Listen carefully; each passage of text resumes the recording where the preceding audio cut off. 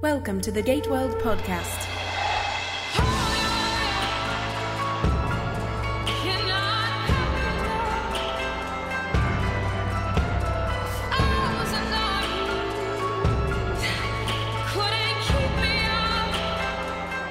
Welcome to the Gate World Podcast. This is episode 132. My name is David. I'm Diana. This week we're going to talk about Becoming Infinite. Kind of a vague episode title, but we'll be getting into it a little bit more as we go forward. Diana, how are you? I'm great. David, how are you doing? I am doing well. How is your nightly project? Nightly project, day and night. We just spent the last 2.5 days. Wow. And we shot 17.5 script pages of Epilogue, the web series, and I think that I've run out of adjectives and adverbs to discuss how excited and thrilled and proud I am of all of these student filmmakers, from the directors to the costume supervisors to just the actors, everybody. It's, all I can say is watch out, Hollywood. What is it like to see something that you've spent so much time thinking and writing about appear morph off the page? The thing that makes this medium so different from writing a novel is that, and they both have their upsides and downsides, is that in a novel it's between you, your editor, the publisher, and that's it, Whereas in the visual medium, it's all about collaboration. It's all about hoping that putting all your sweat and blood into creating the thing as a script, and then watching as people take the ball and run with it and add a whole other level to it. I mean, there were several instances this weekend with the directors where each of the two directors, Erica Blame and Adam Wagner, where I walked up to them and I said, okay, you just won the Emmy for directing for this scene, because they took what was a small but important beat in the story and just elevated it to this incredible level with the actors and the cinematography. And you're just sitting there going, oh, this is so cool. So, I mean, that's the joy of collaboration. And, I mean, even like George Lucas on Star Wars got this, the first Star Wars, A New Hope, when, I mean, he got how valuable it was to have all of his crew contributing to the overall film. He gave profit participation points to the craft service guy, the guy who basically has the table with all the munchies on it in A New Hope, because he knew that everybody was bringing their A game and making what was really great incredible. So, there's a joy in that collaboration that it's better than chocolate. Well, there you go. Yeah, there you go. That's awesome. Yeah. Well, good. I am riding my motorcycle. I think I mentioned a few weeks ago that I had gotten, training and this and that, and gotten myself a bike, and I'm officially on the road. So I'm going to be taking it into work tomorrow. So I'm really excited to go to work. Literally. I want video. You want video of me on the motorcycle? And I think all the listeners want video too. Oh, no. Yeah. It's an 800cc. I ended up getting a different bike. It's an 800cc BMW.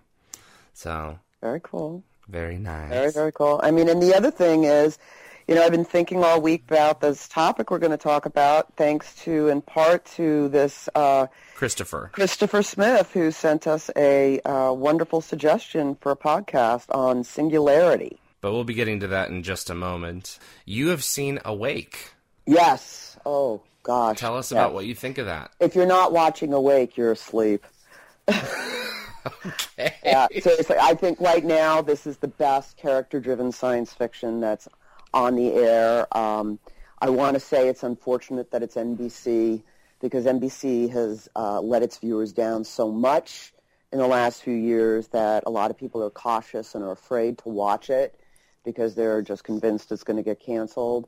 And I would have to say my response to that is, it's okay. Just take it episode by episode. It is that strong. Jason Isaacs is brilliant. Fantastic actor. You don't even see Lucius Malfoy. You don't see him. Not at all. You see a totally different, very sympathetic protagonist who is multi-layered, deep, dark, profound. And, at first blush, it may seem like it's a police procedural, but it's not, because if you stick with it for one full episode, you will see that every single frame and every single story beat and every clue and every mystery that he has to solve really is pointing to the bigger mystery of why is it that he, after this horrific car accident, when he's awake, he is with his wife and his son is dead. He closes his eyes, and then he's awake in another reality where his son is alive and his wife is dead. Mm-hmm. And it's brilliant, and it's quite powerful. Lost fans will love it. Mm-hmm. I've been looking forward to this thing for quite some time now, so I'm thrilled that it's finally on the air. The main discussion. We got a message from Christopher a few days ago. It was actually sent to Darren, and Darren passed it on to me. I just want to read it here. There is a point in science we're coming upon called the singularity. It is the point when all the sciences allow the human species to become something new. For example, anti-aging drugs, nanites, growing replacement organs. All this will cause us to be practically immortal. As a species, do we want this? What are the consequences? What happens to marriage and family when till death do us part is eternity? We'll also be able to build artificial intelligence that will rival the human brain in 10 to 20 years. Some of us think it's faster than that. Science fiction has shown us that this could be a good or a bad thing. All of this technology together is called the singularity, and it would be a fascinating subject to discuss in the podcast. Well, we're discussing that today. I think about Isaac Asimov's story, The Last Question. Do you want to give a brief rundown of that, Diana? Yeah, absolutely. It's actually quite an old short story, The Last Question, and it deals with computers and then supercomputers and how at first we are quite reliant on it, and then we get to the point where we are the computer. And at the same time that this is going on, of course, computers require a lot of power and a lot of energy. And while we're utilizing that energy, we have classic entropy going on to the point where we become the superconsciousness, and entropy has come to its maximum, and there's only one place to go, but again, the Big Bang, and start back at the beginning with Let There Be Light. And not by design, it just kind of happens. Well, this is the direction that has to go. It's inevitability, absolutely. So. Absolutely. And, we had promised the listeners in the last podcast that there would always be 6 degrees of Stargate, and it's so easy to have your mind jump to if Stargate Universe had continued where it was going in regards to that background noise radiation pointing to the beginning of the universe, to the Big Bang. It was certainly my theory, or a big chunk of it. Yeah, mine as well. Absolutely. That we're heading this way. Absolutely. But what Christopher is talking about is not necessarily, the end of the human race or the beginning of a new race. He's talking about, things that transform us along the way. The light bulb, was a big part of that. Something like, I don't know if you've seen the Morgan Freeman series Through the Wormhole, but they talk about being able to extend life, and things like that. These things could, revolutionize humanity in many different ways. They could help us, they could destroy us, I think one of the things that defines us as human beings, whether we realize it or not, is our mortality. If we became a species that didn't die, I think it would change our interactions with one another because life wouldn't necessarily be as precious as it is. It wouldn't be as meaningful. That is a very valid point. To backtrack just a little bit to help the listeners understand the origins of the term singularity, it's actually referred to as technological singularity, and the term was coined by science fiction writer Vernor Vinge. And he argued that artificial intelligence, human biological enhancement, or brain-computer interfaces could take us to this point of greater than human intelligence, but that could also imply life extension, or even the fact that if you really want to go crazy with this, that every second that we experience would have far more it would be more experience than we do now. I mean, a second is a second is a second, as is a minute, unless you live in the movie Inception.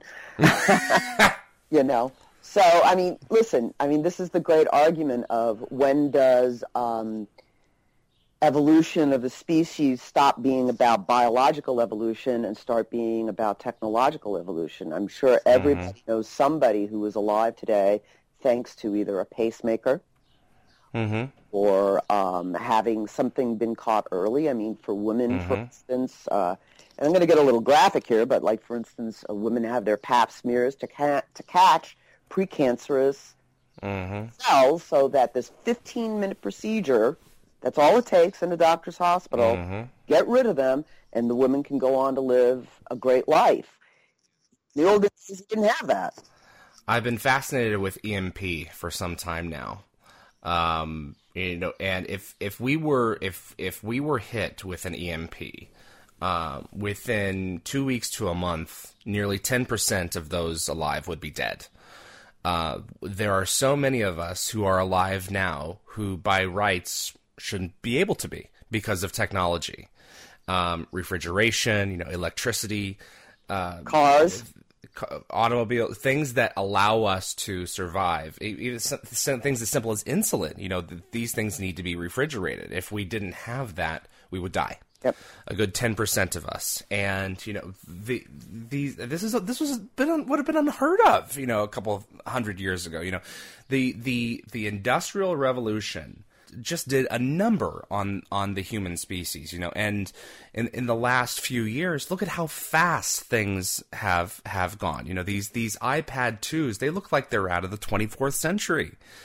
You know, and now pretty soon the iPad 3's coming out, and I have so many friends who are like, "Oh, got to ditch the 2 and got to get the 3." I'm looking at this. What's wrong with the 2? You know, we're just moving so fast, and it's only going to get faster. Well, then you also get into things like what they refer to as augmented reality, which is the new thing that's going on right now with, for instance, a good example, if you have the Game of Thrones Blu-ray, is that you can enable it so that in any of the episodes you have this overlay that tracks for you the characters, the history, the plot, and you can get more information. And we're seeing that kind of thing even in simple astronomy applications, where you can hold your iPhone up and it can tell you about what planet you're looking at and give you data about it. Yep. At the same time you have that going on, we are learning more about the human body and even how to, like DARPA, how to read a person's intent based off their body language. So imagine a future where you can have your iPhone up or whatever the technology will be then, and you look at a person who's walking towards you, and it tells you they're going to that this person wants to kill you, or this person's going to take advantage of you, or steal your money, or this person wants to marry you. Let's say, okay. I'm thinking we're moving towards some kind of an ocular interface, something that you wear around your ear and that sits in front of one of your eyes. Right. And, you know, what we're talking about here is this is no longer, well, that's really the question. Is this still biological evolution? And by that, I mean, by raising that question, I mean because biological creatures created this technology, whether it be to save a person's life or to enhance intelligence and experience. Does it ever reach a point where it's a bad thing, or is it just a case of a few people using it the wrong way? Like, well, the internet's the perfect example. It changes when the technology becomes more important than the person. I would stand up and applaud for that. I would agree with that 100%. Looking at Stargate, let's look at SG-1 Revisions, Season 7. That's a very key episode, yeah. Very key episode in tying into what we're doing. They all have these little metal things they can wear above their brow, and it is established very early on in the episode you can take it off at any time, no problem. But it's instant access to all this information. As a user, you are trusting that this computer is being honest with you and telling you everything. and not adjusting you in any way to make you more, right, to make you more flexible, or lying to you, or rewriting history. Mm-hmm. Okay. So, and then, of course, as the episode goes on, it becomes a cautionary tale for reliance on that kind of technology. And I think it goes back to, humanity having a strong enough definition of itself and understanding that we are still separate from technology. We created the technology. It is a tool. It is not our master. Mm-hmm. And how, from a philosophical standpoint, we can continue to stay aware of that is, it remains to be seen. Mm-hmm. But even Stargate Universe, listen, they are on that ship, Destiny, and they are learning how to use that technology to sustain themselves as they go forward. It's the only way they're going to survive after the Big Bang. And the ship itself, we began to understand in Season 2, also had an invested interest in keeping them alive. So it as early as the first episode of Season 2, it was manipulating them to suit its own interests. Well, the perfect example. Look at TJ. Yeah, no, absolutely. Absolutely. But the perfect example of that, of course, is Hal in 2001. Yeah. I can't do that, Dave. I'm sorry, I can't do that, yeah. And, that was done decades ago, but it was incredibly insightful on the part of Arthur C. Clarke and Stanley Kubrick. Mm-hmm. So, the question is, how long do we keep this sense of self versus technology? In the Star Trek episode, Return to Tomorrow, it's the original series, you have these three super consciousness left, these three highly evolved people who their war was destroyed by civil war, and they transferred their consciousness into these globes, and they survived there for a millennia until the Enterprise comes along, and their globes are failing. They're the last of their species. The Enterprise wants to help them. So in order to do that, these consciousness have to go into Kirk and Spock and this one guest star, and who in fact went on to play the second Doctor on Next Generation. And Pulaski. Yep, Diane Muldaur. And in that time, they realized that their human urges are too strong, coupled with their super hyper intelligence, because now they're trying to kill each other and outwit each other, and they're using the Enterprise crew as their pawns, and so they basically end up having to commit suicide because it's just too much. It's too much of the base human urges coupled with hyper super intelligence. So it would be like if somebody came down and gave us like all of the technology of the ancients right now. Could we handle it? I think that's one of the things that the Asgard always warned us about, or at least at the even the Tolan, they were saying, if we hand this stuff over to you, what's going to guarantee that you don't start using this on your fellow nations, these weapons? Well, I think we are too governed by our self-interests to actually be trusted to handle, the power of the universe. And I think a lot of people would agree with that. Yeah, we are still slaves to our base impulses, absolutely. And, I think this is one of the things that a lot of us were interested in with the third Stargate movie, was that it was allegedly going to be about disclosure to the world of the gate. And one would argue that, if there are really aliens, for those who do believe that we've been visited by UFOs, they believe that the government holds this back from us because of this 1961 document that was handed over to Congress from the Brookings Institution that stated that if our astronauts go out there and they discover something, we can't let the public know. They can't handle it. And that was based off what happened with the anthropologist Margaret Mead when she was with the Samoans, and just her presence there, observing them, destroyed their culture. And Congress and the Brookings Institute were terrified that even just a glimmer of knowledge of there being something out there beyond us would destroy our culture. Well, you have, and I am a person of faith. I have a pretty defined idea of what I believe in, but at the same time, you know, I am willing to be flexible about certain things, but I know a lot of people who aren't. And if there was validation, concrete evidence that what those people believed didn't exist because of what had been discovered, I can see how a lot of people would be very self-destructive.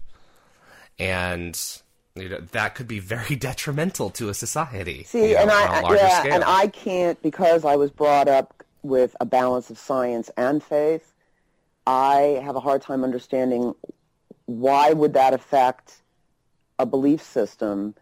In fact, wouldn't it even make it more awesome, in a sense, that we're not alone, that, I mean, to quote Carl Sagan, it would be a terrible waste of space.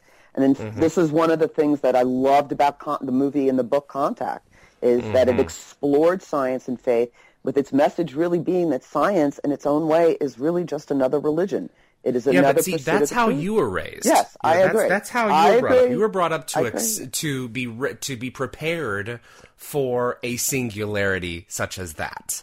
Yeah. You know, where you know where we discovered that there was something bigger out there. But there are people in this world who would be shattered to learn something like that, and who wouldn't want to go on.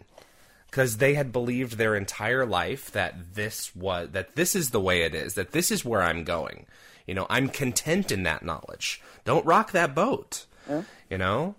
Yeah. Well, but the irony with that is, how do you explain Ezekiel with the UFO? I mean, if you look at the early drawings of that, and if you read that passage in the Bible, you know, it kind of looks like a UFO.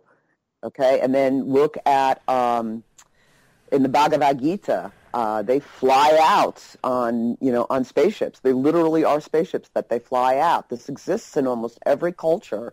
This hint of ancient astronauts. I'm not saying that I buy hook, line, and sinker the Eric von Däniken concept of ancient astronauts, but it's compelling, though. It is compelling, and it does make you wonder. And I do think that God is greater than just the planet Earth. I think I really do. I think it is far. I mean, I think it's far greater than that. So I find it fascinating. And if we need to evolve more, just like in Contact, at the very end of Contact, the aliens tell Jodie Foster, "You're not quite ready yet. You're getting there. You're getting there, but you're not quite ready yet." Yeah. And that's why when she comes back, it's debunked. Her talking with them is totally debunked, because we are not ready yet to accept that possibility that the universe really is this magnificent creation, and not just that Earth is this magnificent creation. So, but I think, going back to the whole question of singularity, you and I talked the other day we were talking about evolution and the potential dangers of genetic evolution, in the sense that what side can you come down on when there are babies whose lives are saved by having open heart surgery when they're born that should have died, okay? And then they're passing that genetic along, I mean, and that's a very disturbing, I'm squirming conversation, but it's a valid thing to be looking at, is how is evolution and reliance on technology not only helping us as a race, but potentially hurting us. And there is no right or wrong answer in here. I don't feel that there is. But, it's worthy to be aware of where you're going. When you get on your motorcycle and you drive, your eyes are open. Our eyes need to be open, and we need to be aware. I have a friend who is legally blind, but he's able to... He's able to see his computer monitors by looking like about an inch away from them, and he's an amazing guy, but his case is genetic, and he has a son who's like 3 or 4 years old, who also has that same condition. And he has had tons and tons of eye surgery. One of his eyes is fake. is always falling out of his head. Oh my and gosh! His son is coming into his room at 4 or 5 in the morning. Dad, I lost my eye. And they have to, and his own father, who cannot see, is crawling around the floor trying to find his eye, that's fallen out of his head. I myself, and I have to ask myself this, could I bring a person into the world to suffer, along with the things that I myself have to suffer with, and that was the conversation that you and I had. It was like, this is kind of, I don't know if we should be going down this road. This is kind of a squirmy kind of discussion, but that's. Well, but here's the upside. Here's the other side of that coin to look at. Let's look at autism. I have a nephew who's so severely autistic. It's sad. Your first reaction is it's sad. But that's not genetic, is it? Yes, it is genetic. It is genetic. Oh, absolutely, it's genetic. But here's the deal. I know several autistic people who, in one particular area, they are so extremely gifted. And they have contributed to society. I mean, look at Stephen Hawking. Look at Stephen Hawking. Yep, exactly. Stephen Hawking. He's not autistic. It's Lou Gehrig's disease. But you take one look at him and you would, not knowing who he was, you would say, oh, this person is not going to do anything. And look what he's done.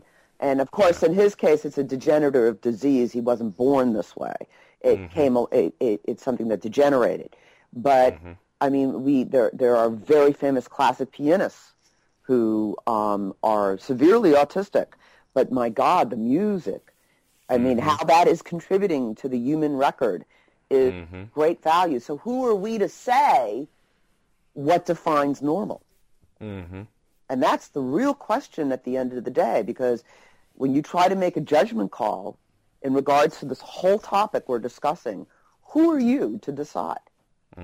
Absolutely. And it's not just about, this person should not be around unless they're going to be able to service everyone. I think that there are certain people who are placed on this earth, in each of our lives who we are meant to take care of. It's not about them servicing everyone else. It's about us servicing them specifically, and finding inspiration in them as well. And finding our own humanity. Absolutely. So, listen, we are just a big hodgepodge. We are a big stew. That's what humanity is, with 1,000 different permutations in it. And out of that, we're evolving. And where that's going, that remains to be seen. I will say, trying and bringing this again back to Stargate, other than the Tolan and the Asgard and the Ancients. And the Nox a little too. But they were like the exceptions to the rule. That would be one of my criticisms about the franchise overall is I would like to have seen more extrapolations on the future evolution versus a regression. Because the regression stuff is fun, like going back to certain ethnic groups, which SG-1 did quite heavily in the early years. But for instance, the episode where they go to the planet where it's all those men, all the men in white, and it's the plants, and they've hit the plants. One false step. One false step. It's not that they were more evolved or even less evolved. They were just so different. And I remember watching that episode and sitting up and going, oh, I want more of this. And being disappointed that I didn't get more of that. So that's something that I would love to see if there's going to be another offshoot of Stargate. I would like to see more exploration. The planet with the obelisk in Stargate Universe, that species. Well, that was going somewhere and it got kaput, but yeah. Yeah, it's a shame. It's a shame because that kind of stuff is very, very cool. I mean, who are we to... Listen, if you look at a map of the galaxy, we are like so out in the sticks. It's not funny, So if you do theorize that there are other races out there, the likelihood of them being further advanced is fairly high. I forget the name of the planet, but I think we've recently found a world that, could potentially support a very similar atmosphere to ours. Oh, there's been a few extrasolars at this point. They've actually found quite a few extrasolars. There's a terrific series of books, science fiction books, written by author Alan Steele, It's called the Coyote series, and I highly recommend them. They're kind of like Robert Heinlein meets Arthur C. Clarke. And a colony ship from our planet goes out to Ursus 42 and settles on one of the moons that actually supports life. And it's extrasolar, and it has oxygen, the whole 9 yards. And along the way there, they catch a glimmer of a more advanced species that eventually they meet that's way beyond our imaginations. And then it turns out that there's other races out there, kind of like Contact. And they've just been watching us from afar. And that seems to be a reoccurring trope for us, is this in fiction, is this idea that we're backward and we're out there and we're still like barely one step up in evolution, and all these... And they're waiting to see how we turn out before they start interacting with us. How we're going to deal with with the concept of technological singularity and with biological evolution and technological evolution. So, yeah, it's definitely interesting. Stargate did a lot of this, and we discussed an episode in an episode of the podcast. What is ascension? Because ascension, it deals with this concept of not a technologically based transformation, but an inward transformation where you become... I don't want to say at peace with yourself, but you access a higher plane, based on, and I think Stargate Atlantis kind of perverted this a little bit in the episode Tao of Rodney, where if you think good thoughts enough, you can transform into an ascended being, and a little with Dominion, where Adria manages to do it. The idea of ascension started off, in Stargate with someone who is good, who is pure of spirit, can join this higher plane of beings if they're willing to let go. Yeah, and that's Meridian. That is the Omadasala episodes in at the end of season 5. That's one of the greatest hours of science fiction. Is Daniel learning to let go. Daniel he can't stop dwelling. He couldn't save Sha're, he couldn't save Sarah. He can't get over himself. He can't get past himself. And finally, he almost starts to leave, and he's like, wait, you can't go. And she's like, I can't take you any further. You have to let go. I think that says a lot about us. Oh, absolutely. As human beings, how I mean the most bitter things that we hook onto, if we would only just let go. Yep. I think that goes back to what I said earlier about our human urges, our base urges are our worst enemy. We just have to get over ourselves. I mean, how many times have you seen the saying that the only thing holding you back is yourself? Yeah. And that's true. The only constant in all of your failed relationships is you. Yes, exactly. So, and there's this also, we still are, for all of our evolution in the last few hundred years, we are still so power hungry. Very. And one would question if the origins of that is part of our need to survive. I mean, that's what's gotten our species along this far, is the need to survive. But our need to control people, our need to control others. Yeah. I mean, that's greed. Yep. In fact, I would say, David, for me, one of the greatest lessons in these last few years is, for me, being, I have my own set of opinions, and they're in great contrast to yours, and several other of ironically, my dearest friends seem to be like on the political spectrum on the other side. And I love it. I love that we have developed this level of trust, you and I and other friends I have, and I feel that is part of my evolution as a person, is trying to understand it and loving the other person even more for it. And I wish we would, that's really what needs to happen next in evolution, is that we have to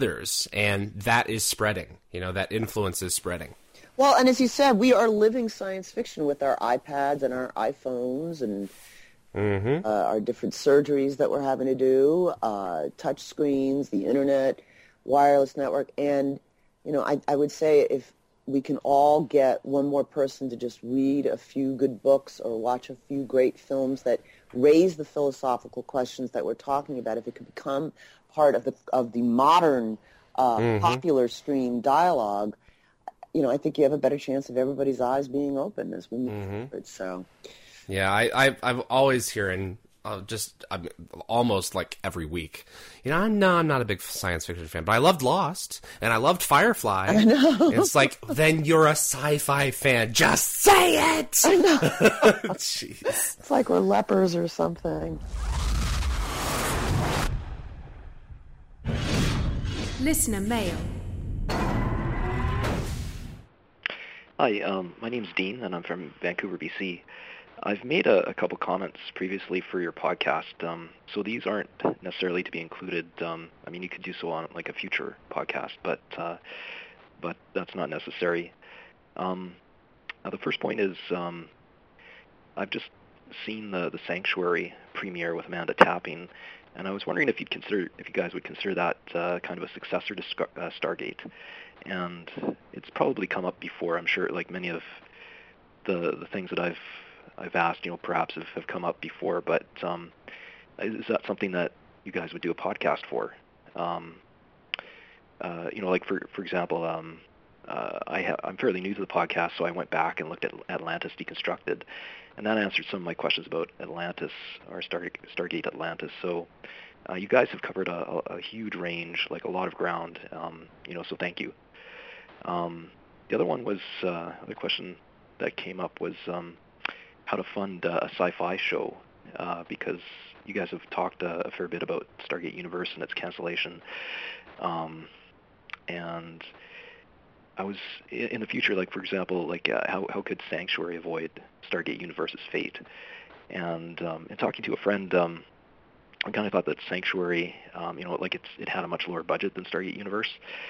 I think Amanda Tapping was a producer and sort of foregone and sort of stepped away from a salary. And I think Sanctuary also has funding from different groups and sources like the Space Channel in Canada, but as well as using the green screen or the blue screen technology to add CGI in the editing process. But I think the main thing is that Sci-Fi is a major producer for most of the series that have been canceled. So if there's a way to kind of get around that you guys can think of, then I'd be interested to hear that. Again, those questions may be answered in your other podcasts. But anyways, thanks very much. Hi, this is Tyler from the Seattle area, and I was just calling to hope that you guys can pass this info along. Christopher Judge is going to be at Seattle's Emerald City Comic Con March 30th through April 1st, so if anyone's interested in doing a Stargate meetup at some point before or after his panel, I think we should get that going. And then I also wanted to ask a question. This one is mostly for Diana, since she's involved with the books. And I was just wondering about this new whole everything's on the ebooks. What's your thought on the fact that now the printed versions are going to cost $3 more than they used to and only be available directly from the company? You can't get them at the stores. The reason I ask is because I started reading them in junior high, and if anyone was going to try to read them at that age now, they wouldn't be able to because they wouldn't be able to get them at the stores. So just wanted to ask your opinion on that and how you would overcome that, or like for me, I don't like really buying things online, and I also don't have an e-reader, so how am I supposed to actually read my books unless I have a library get it or something? It's a very valid question. It is a valid question, but publishing in general is changing. It's just changing everywhere, and in fact, the U.S. Attorney General has just launched a suit against 5 U.S. publishers and Apple for basically affecting the price of books on ebook by locking in certain prices, which you can't do. That's like monopolization. I can speak, to Fandemonium. You can do books on demand if you really need it. As far as ebook readers, you can, on almost any smartphone now, you can read an ebook, really. And I know several people that do that. And the library is also offering them. And it's not just about business. Think of it from an environmental perspective. Mm-hmm. Less oil is needed to ship those books to your local bookstore, and less resources are used as far as paper and trees to print them.